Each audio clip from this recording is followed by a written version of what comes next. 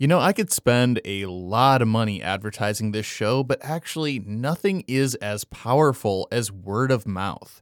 So if you're really enjoying the show, then please share the show with a few of your friends who you think would enjoy it also. Another great thing that you can do is leave us a 5-star rating and a review. 5-star ratings and reviews are how Apple Podcasts and other podcatchers help to identify shows of interest and introduce them to new people. If you do those couple things for us, then we'll be able to keep on growing this show and producing this content for you. That's all for now. On with the show. Hello and welcome to the Messy Studio with Rebecca Kroll, the podcast at the intersection of art, travel, entrepreneurship, philosophy, and life in general. I am Ross Tickner, Rebecca's audio producer, podcast guru, and her son. On today's episode, we are doing a studio tour wrap-up. At some point in their art careers, many artists are offered the opportunity to take part in an open studio event or art tour in their communities. These events can be lucrative and exciting, and provide many new contacts to help spread the word about your work. They also entail a lot of preparation and time taken away from normal studio life and several intensive days of meeting the public and handling all the details of selling work directly during the event. Today, we take an inside look at this experience and consider the pros and cons of participating in an open studio or art tour in your own community. With me, as always, is Rebecca Kroll. Hello, everyone. So this seemed like a pretty obvious topic to do this week because last weekend I took part in the studio tour in Dixon, New Mexico, where I live. And this was actually the first time I have ever done such a thing, at least as a, in-person physical event. I did a virtual version last year, but this year was the first time that I've had people in my studio as part of this tour.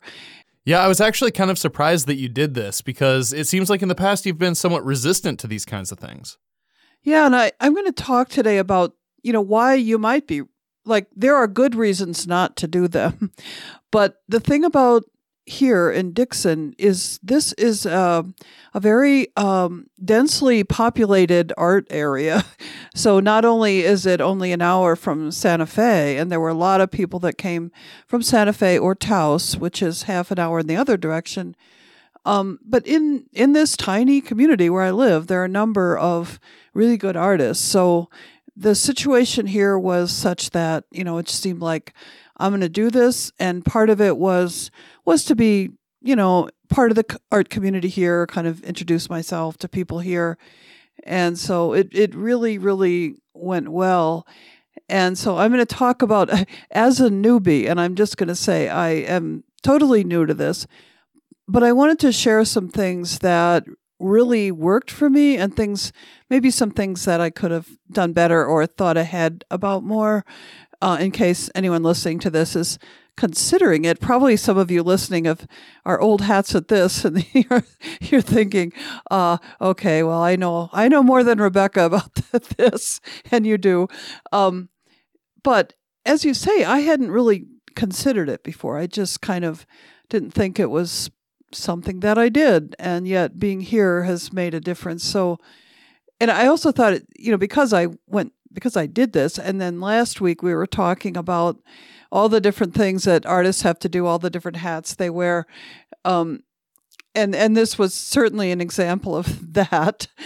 All the things that had to be done, had to be thought about to make this happen, and so I also wanted to say before we got going that, we in the intro you mentioned both open studios and art tour, and these terms I would say are used a little bit differently, although they both involve the general public, inviting the general public into your studio for this event, for this sale. And I would say that if you say studio tour, that's usually used for a wider geographic area, maybe where people are driving a couple miles between studios or groups of studios.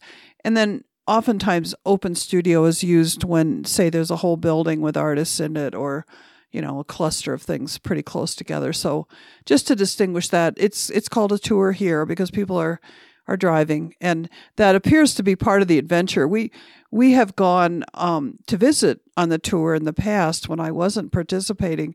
And it's pretty cool here because some of the studios are a little remote. They're in, a gorgeous canyon or something. And I know that people enjoy just driving around the area, and they also really enjoy seeing the actual studios where people work. And mine was sort of unrecognizable because I cleaned it up so much. But that's part of it. And a lot of people, when they came into my studio, were interested in the building. And when was it built? How did we do it? It's this Adobe construction. So there was interest in that, as well as, some of my tools and supplies and my printing press and things like that. And it's part of the experience for people coming in to see your workspace and kind of get a feeling for, well, how is this? What's it like to work in a place like this? That kind of leads me into the idea of why you might not want to do this, or why you might hesitate to participate in one of these. And a big one, I think, for artists is that many of us look at our studios as private. It's a sanctuary. It's our own space. Nobody comes in unless we invite them. And, I totally understand that. I think I feel that way, all the rest of the time. But this is definitely a different situation where people are going to just be coming in. And I was aware going into it that, okay, there will be some people who come in and they glance around and they say, not for me. I don't see any recognizable imagery. I don't see anything that speaks to me, whatever it is. And they basically kind of cruise through and leave right away and smile and say thank you. And that's a little hard, really, when you've worked so hard on all your pieces, and to have a sort of indifferent attitude. And yet, it's going to happen. And I do the same if I go into a gallery that I realize right away, not my thing. I'll just make a polite exit. So you have to be prepared for that. And that can feel kind of awkward in your own studio, I have to say. Other reasons why people might not want to do this, maybe you're just not comfortable selling your own work. And it's, I don't know. I mean, selling art is a whole other thing. And as the artist, it's not necessarily a skill that you have, how to talk to people about it, even the practicalities of pricing and so on, because as I did with some of my much older work and that was in the studio that I brought from Wisconsin, I had some things at pretty low prices. Not my current work, that was a normal price, but the older work. And so, I had to decide what was a reasonable price. It was a little bit tough. I just kind of went with my gut on that. But actually selling, actually saying, I really didn't say much to people. I didn't give a hard sell to anyone. I just let them look. I would answer questions. And then, if I saw that they were needing help with something, trying to decide or something, I'd come over with my measuring tape or whatever. But really, that more, what would you call it, proactive selling or something is not my thing. But that said, I sold a lot of stuff. So I think, you don't have to come on hard with people when they come in. You don't have to sell. You just put your work out, and if it's right, they're going to buy it if it's right for them. Another difficult aspect of this is the length of time that you have to be there, probably by yourself, unless you have somebody to spell you, but basically you want to be there. This one was 8 hours a day for 2 days in a row. It was exhausting.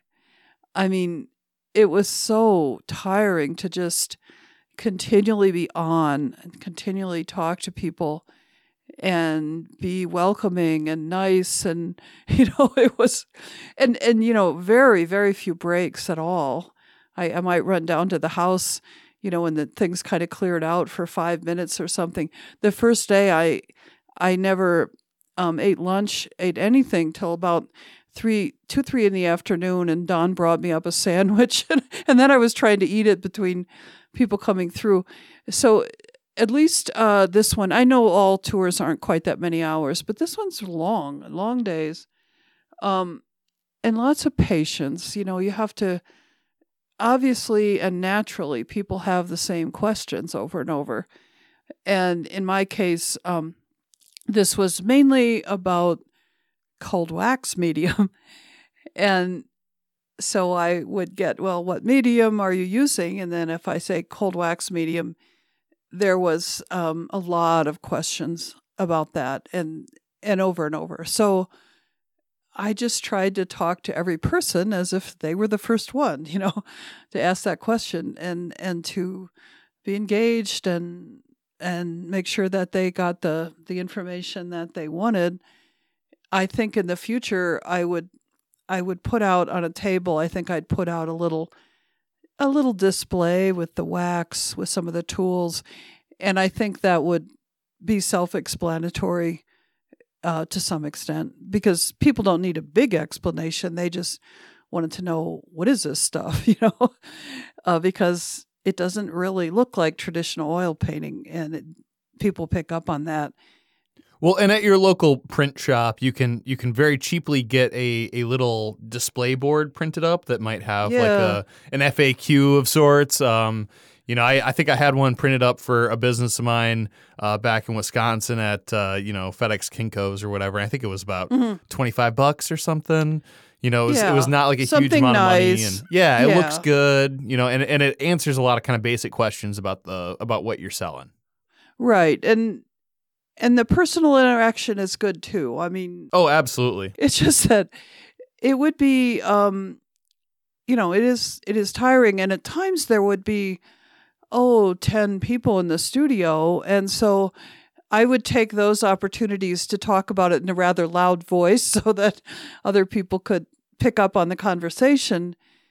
But more often it was this steady stream of 2 people, 3 people coming in and asking right away. So then, if I had something on a table, I could say, I can tell you a little bit about it. You might want to check out this little display over here and see what it looks like and see what the tools look like. And then, if you have any other questions. Well, and some people just want to talk with you about it rather than reading a poster. I agree. And you want to be accommodating to people. But at the same time, it seems like one of the biggest struggles with this whole process is just how much time it takes. And your time is valuable. Yes, it does. So anything you can do to optimize that time, and like, frankly, the people that say, hey, this isn't for me, and then they walk out the door, that should be, it feels discouraging in the moment, but it should be something that you view in a different light, because those people are not wasting your time if they're not interested. And I agree. Yeah. That's actually very considerate of them to just kind of politely remove themselves if they're just not interested. Yeah, I agree. And there are many people who are not there to buy anything. And that is absolutely fine. And that I realized at some point that I was feeling a little down when people would engage me in a lot of conversation, seem very interested, and then say, okay, well, thanks a lot, bye. And I would, have this moment of, I thought maybe you were going to buy something. I mean, quite frankly. But then I thought about, I try to think about it in a different way. This is a display of art, and it's something new for a lot of people. They haven't seen my work before. It's a little bit like an art opening at a gallery where, when I go to a gallery opening, I'm very seldom there to buy anything. I'm there to look at the art, meet the artist, and enjoy looking at it. And then, kind of add it to my knowledge of who's out there and what are they doing. And that is perfectly valuable. And so I had to counter that thought in my head, because it just, it just seemed part of the whole experience that there's going to be a lot of people that are simply interested, and that's great. You're building awareness of what you do. And actually, somebody emailed me last night to say she was interested in something that she saw there. Had I sold it? And did I have anything else in that size range? That kind of thing. So I know there often is follow-up. People get back to you later. And the other thing on a tour is they're going to go to 20 other studios during the day or something like that. And maybe you're the first place or something. And they're thinking, well, okay, but I'm not going to decide right now to spend my money. I'm going to look around. And Right. maybe by the end of the day, they're just ready to leave. Our place here is a little bit on the outskirts of the main area where people were. Although there are 4 artists, there were 4 stops on this road, which was great.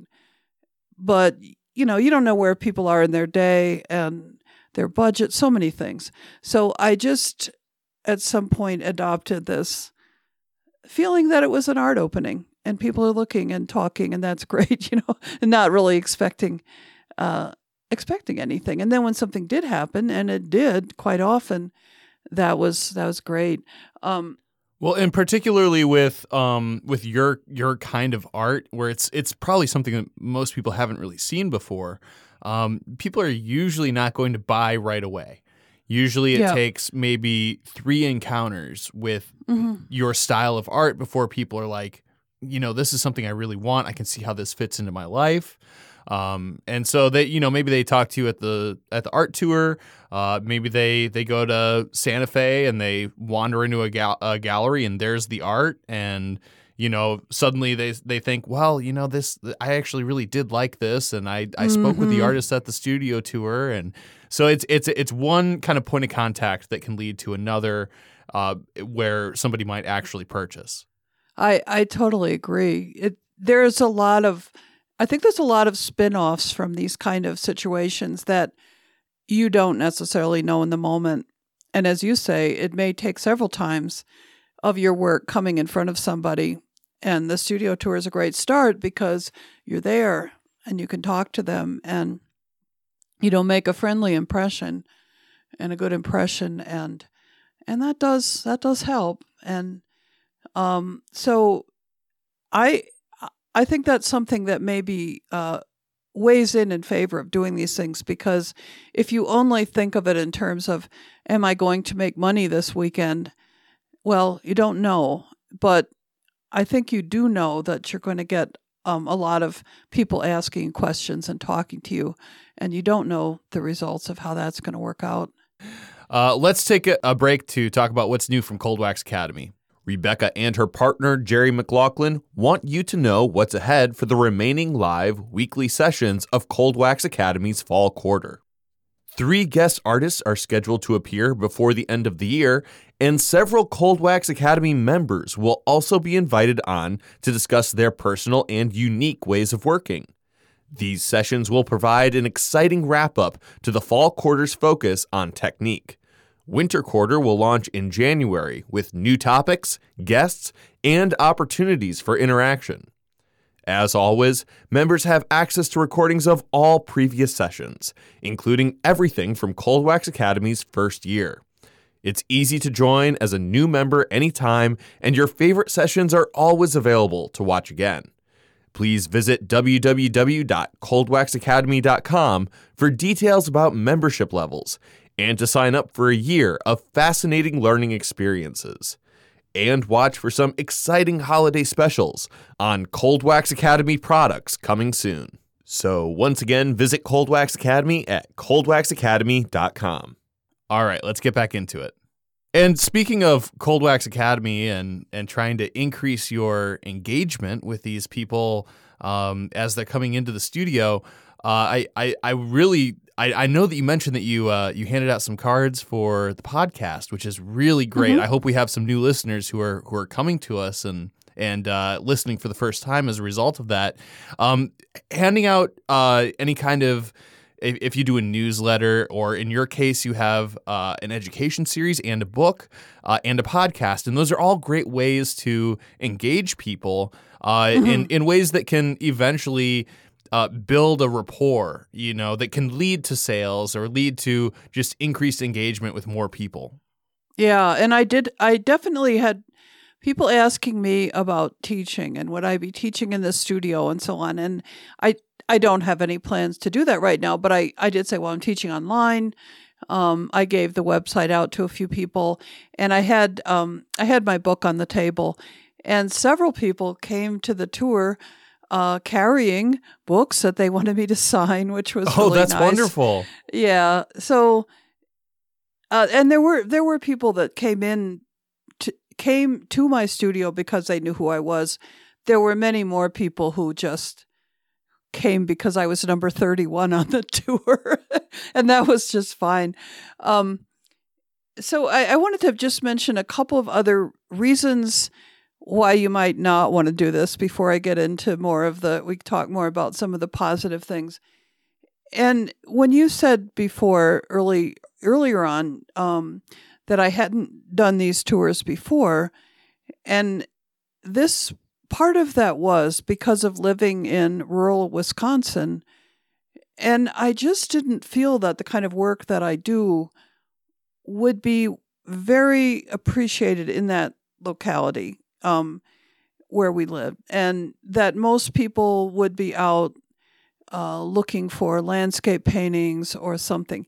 Now, maybe that's my bias. Maybe that isn't true, but I had the sense that I was going to be, kind of a real oddball on the tour, and that might be great. And I might, I do believe there would be people that would have responded to it, but was it worth it? Was it worth, in the end, to reach a few people and, talk about abstraction and things, and with all the work that would go into it. But there was another reason there why I didn't do it, which is accessibility. So the studio in Wisconsin, as you know, was either accessible by kind of a steep, rickety staircase or, a small parking area closer to the studio. But it was not a comfortable place to bring people to for different reasons. It wasn't a welcoming space necessarily in terms of how do you get in there, how do you find it, and I think that's a big consideration. Is your studio accessible? Not only accessible for people who may have some mobility issues, but is it easy to find? Is it, and there are definitely places on the Dixon Studio Tour that don't really fit that, but because it's a well-known tour and there's a sort of a sense of adventure of finding these places, honestly, the studio here is great. I mean, people have lots of parking and it's very easy to get in and out of the building. So here it just seemed perfect. But that's a consideration, for your own, if you're thinking about this, about the actual physical location, and also where would it be on the studio tour itself. And that was another reason in Wisconsin, the one that I would have fit geographically. I would have been the only place within 10 miles or something. So, somebody would have to really want to come to drive all the way out to our place. And most of the cluster of studios were, they were quite a ways away. So those are kind of practical considerations. I think in terms of would your work be appreciated, I think it's very good to have other people on the tour who you feel are your artistic peers, who are, working full time at their work. They have a professional attitude and all those things. It won't be true of everyone on the tour, and most tours welcome people doing all kinds of things, which is part of the appeal, when you come to these things. So there's a wide variety of different types of art, different price points. But for me, I want to feel that I'm not, sticking out in some way as being very, very different or very, very expensive. And here in Dixon, there's definitely a community of people who are serious professional artists with, prices that indicate that. And so that was fine here. Well, and I am going to push back on you a little bit with your feelings about the situation in Wisconsin, because I feel that, first of all, we don't really know how that would have gone for you, because you never tried it. And I think that if a listener is thinking, hey, maybe this is something I should try, but I'm not sure, my suggestion would be just give it a shot. Do it 1 year, and if it doesn't go well, then you don't ever have to do it again. But the situation in Wisconsin, because your studio wasn't as accessible, because it would have taken effort to get out there, I think that it would have been a self-limiting process. That the people that would have come out to see you would have been those people that really wanted to see your work. And so that might have been an opportunity to meet some people that otherwise might not come out to see you just randomly. They might not email you or cold call you to say, hey, can I come out and see your studio? But really are genuinely interested and want to see your work. Yeah, I think that's a really good point. And I can see that. And when this would come up to me, all I could think about was how much work it was. And is it, I think it's still valid to think, is it worth going through everything to meet with those self-selected people? Maybe it is. Like you say, I won't know because I didn't do it. But I think that's a good point. Well, and I think maybe at the time you hadn't quite embraced your brand as the Messy Studio, and maybe there was a pressure to clean up your studio. Oh, there was. Maybe that was just something that you didn't really want to do. I think that's absolutely part of it. I mean, and that will be true for anybody listening to this. If you're going to have people coming into your space, it has to be kind of cleared out. I mean, you don't want it to be hazardous.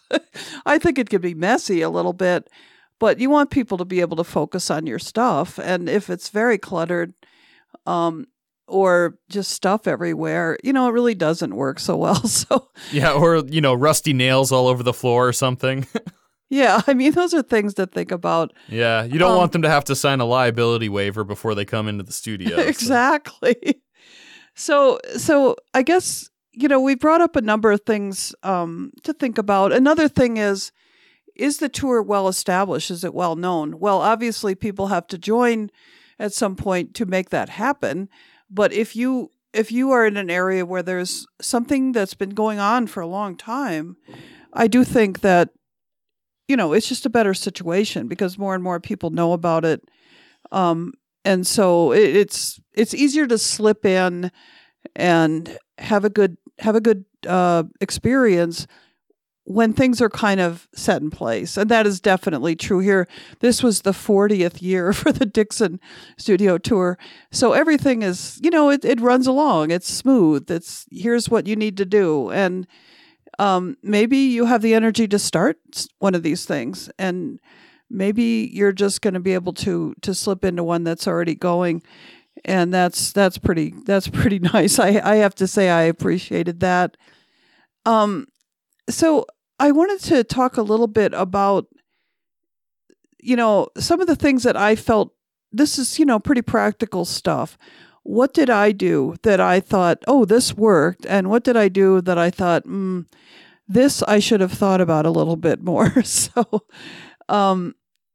things I did right. So 2 days before the studio tour, somebody said to me, oh, you take credit cards, right?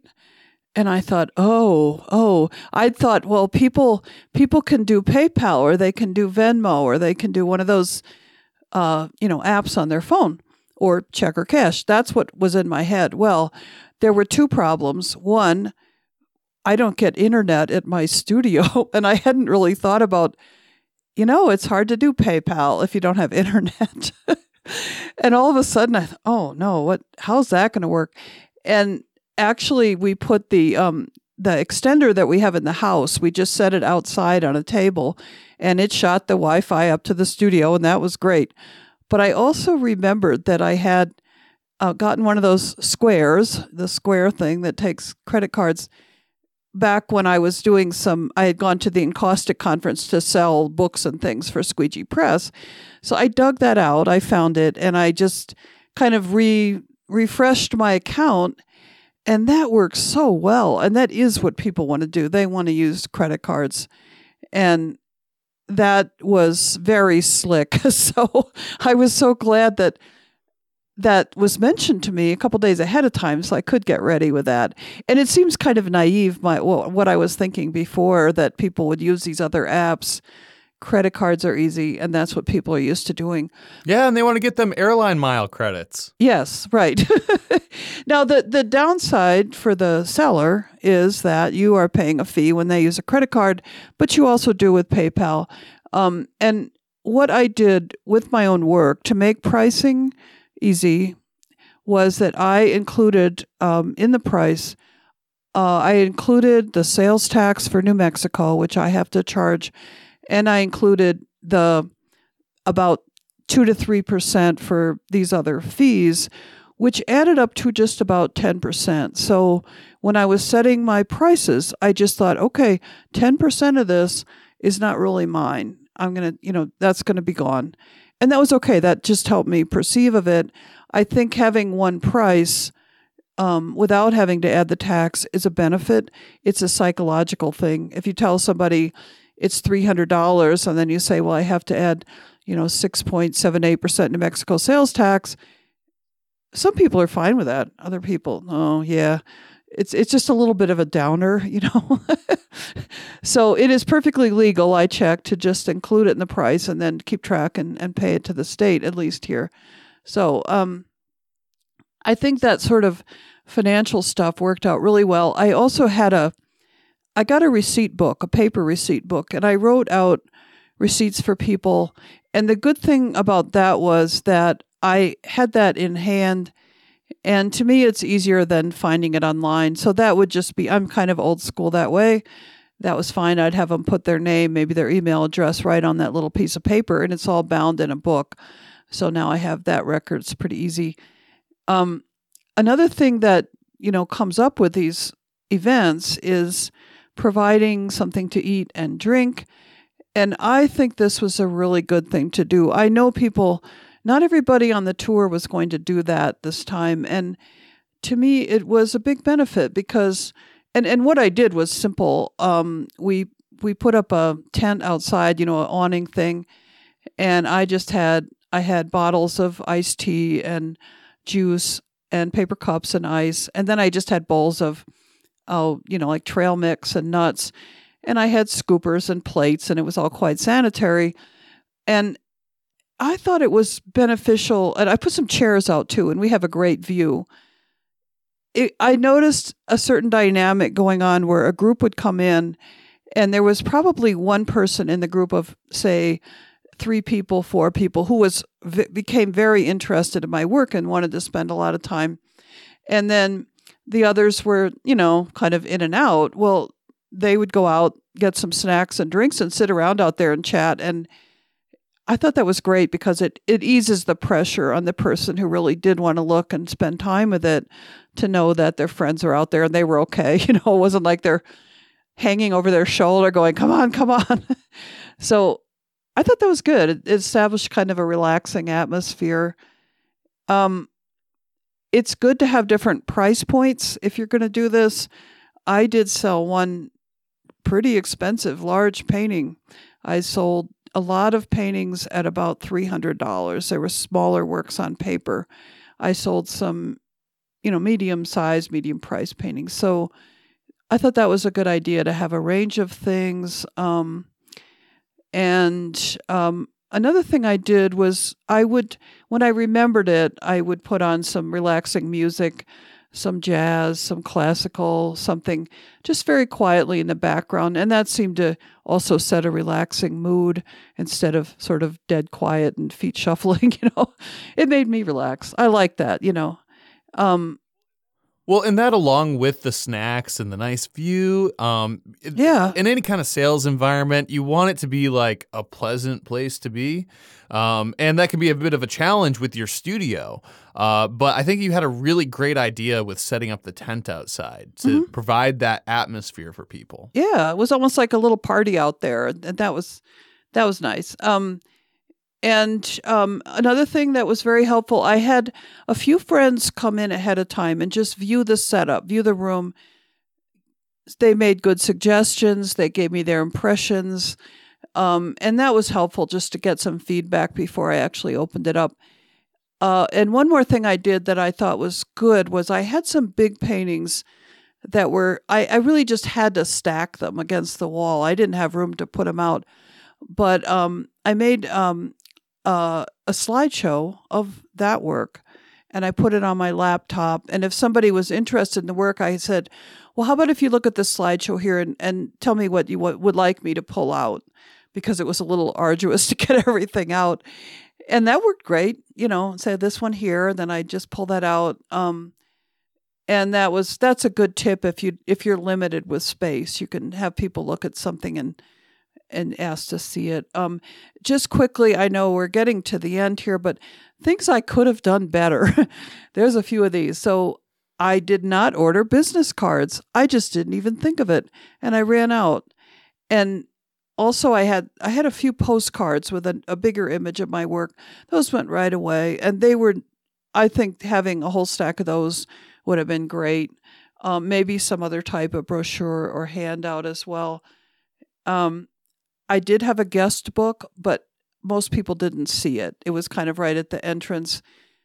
I think I would think of some better system for that, because what I was asking people to do was sign up for my mailing list, basically. And I got some for sure and some nice comments, but I know a lot of people didn't see it. And I think the other thing was to just be aware of how long it was going to be before I could take any break and have, a sandwich at hand and something to drink, and just to know that, hey, it's okay if I sit down and eat my sandwich now, even if there's a couple people in the room. I was trying not to do that, but it was hard. It was hard physically to get through the day. So I think that's about what I have to say. Again, I am an absolute newbie here, so people would probably have suggestions for me for next time. Yeah, absolutely.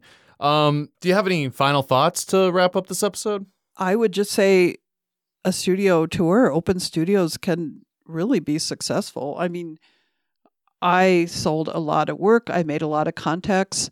And even a gallery person came in and looked at my work. So depending on your area, you can get a lot of people in, and a lot of things can happen. And it just kind of helps your involvement with the art community, especially if you're in an area where there's a lot of artists. But I would say, on the other hand, I wouldn't do it just because I felt like it was expected. And sometimes there's a little pressure to join in with these things. And, you have to decide if it's worth it. There's just too much time and energy involved in getting ready, getting all the work presentable, and dealing with everything. So I think there's a lot of things that you have to think about and weigh in. But from my own perspective, my own experience, I was pleasantly surprised at how it turned out, and it really was a really positive experience. So, and as you were telling me about Wisconsin, I probably should have been more open to it. I think that's one of the reasons I wanted to talk about it, because I did have this previous attitude of it's not going to work, and maybe it wouldn't have. I don't know. But having had a good experience, I did want to talk about it. All right, well, that just about wraps up this episode of The Messy Studio. For more from The Messy Studio, please check out www.messystudiopodcast.com and sign up for the email list. You can also find The Messy Studio on Facebook, as well as public profiles for both Rebecca Kroll and myself, Ross Tickner. For more from Rebecca Kroll, please check out www.rebeccakroll.com and Cold Wax Academy at www.coldwaxacademy.com. And sign up for the email lists to stay up to date on events, book signings, and openings. The Messy Studio Podcast is a Core Publication Management production. Thanks for listening. We'll be back again next week with more art and entertainment. In the meantime, embrace your creative space, messy or otherwise. Thanks, everybody.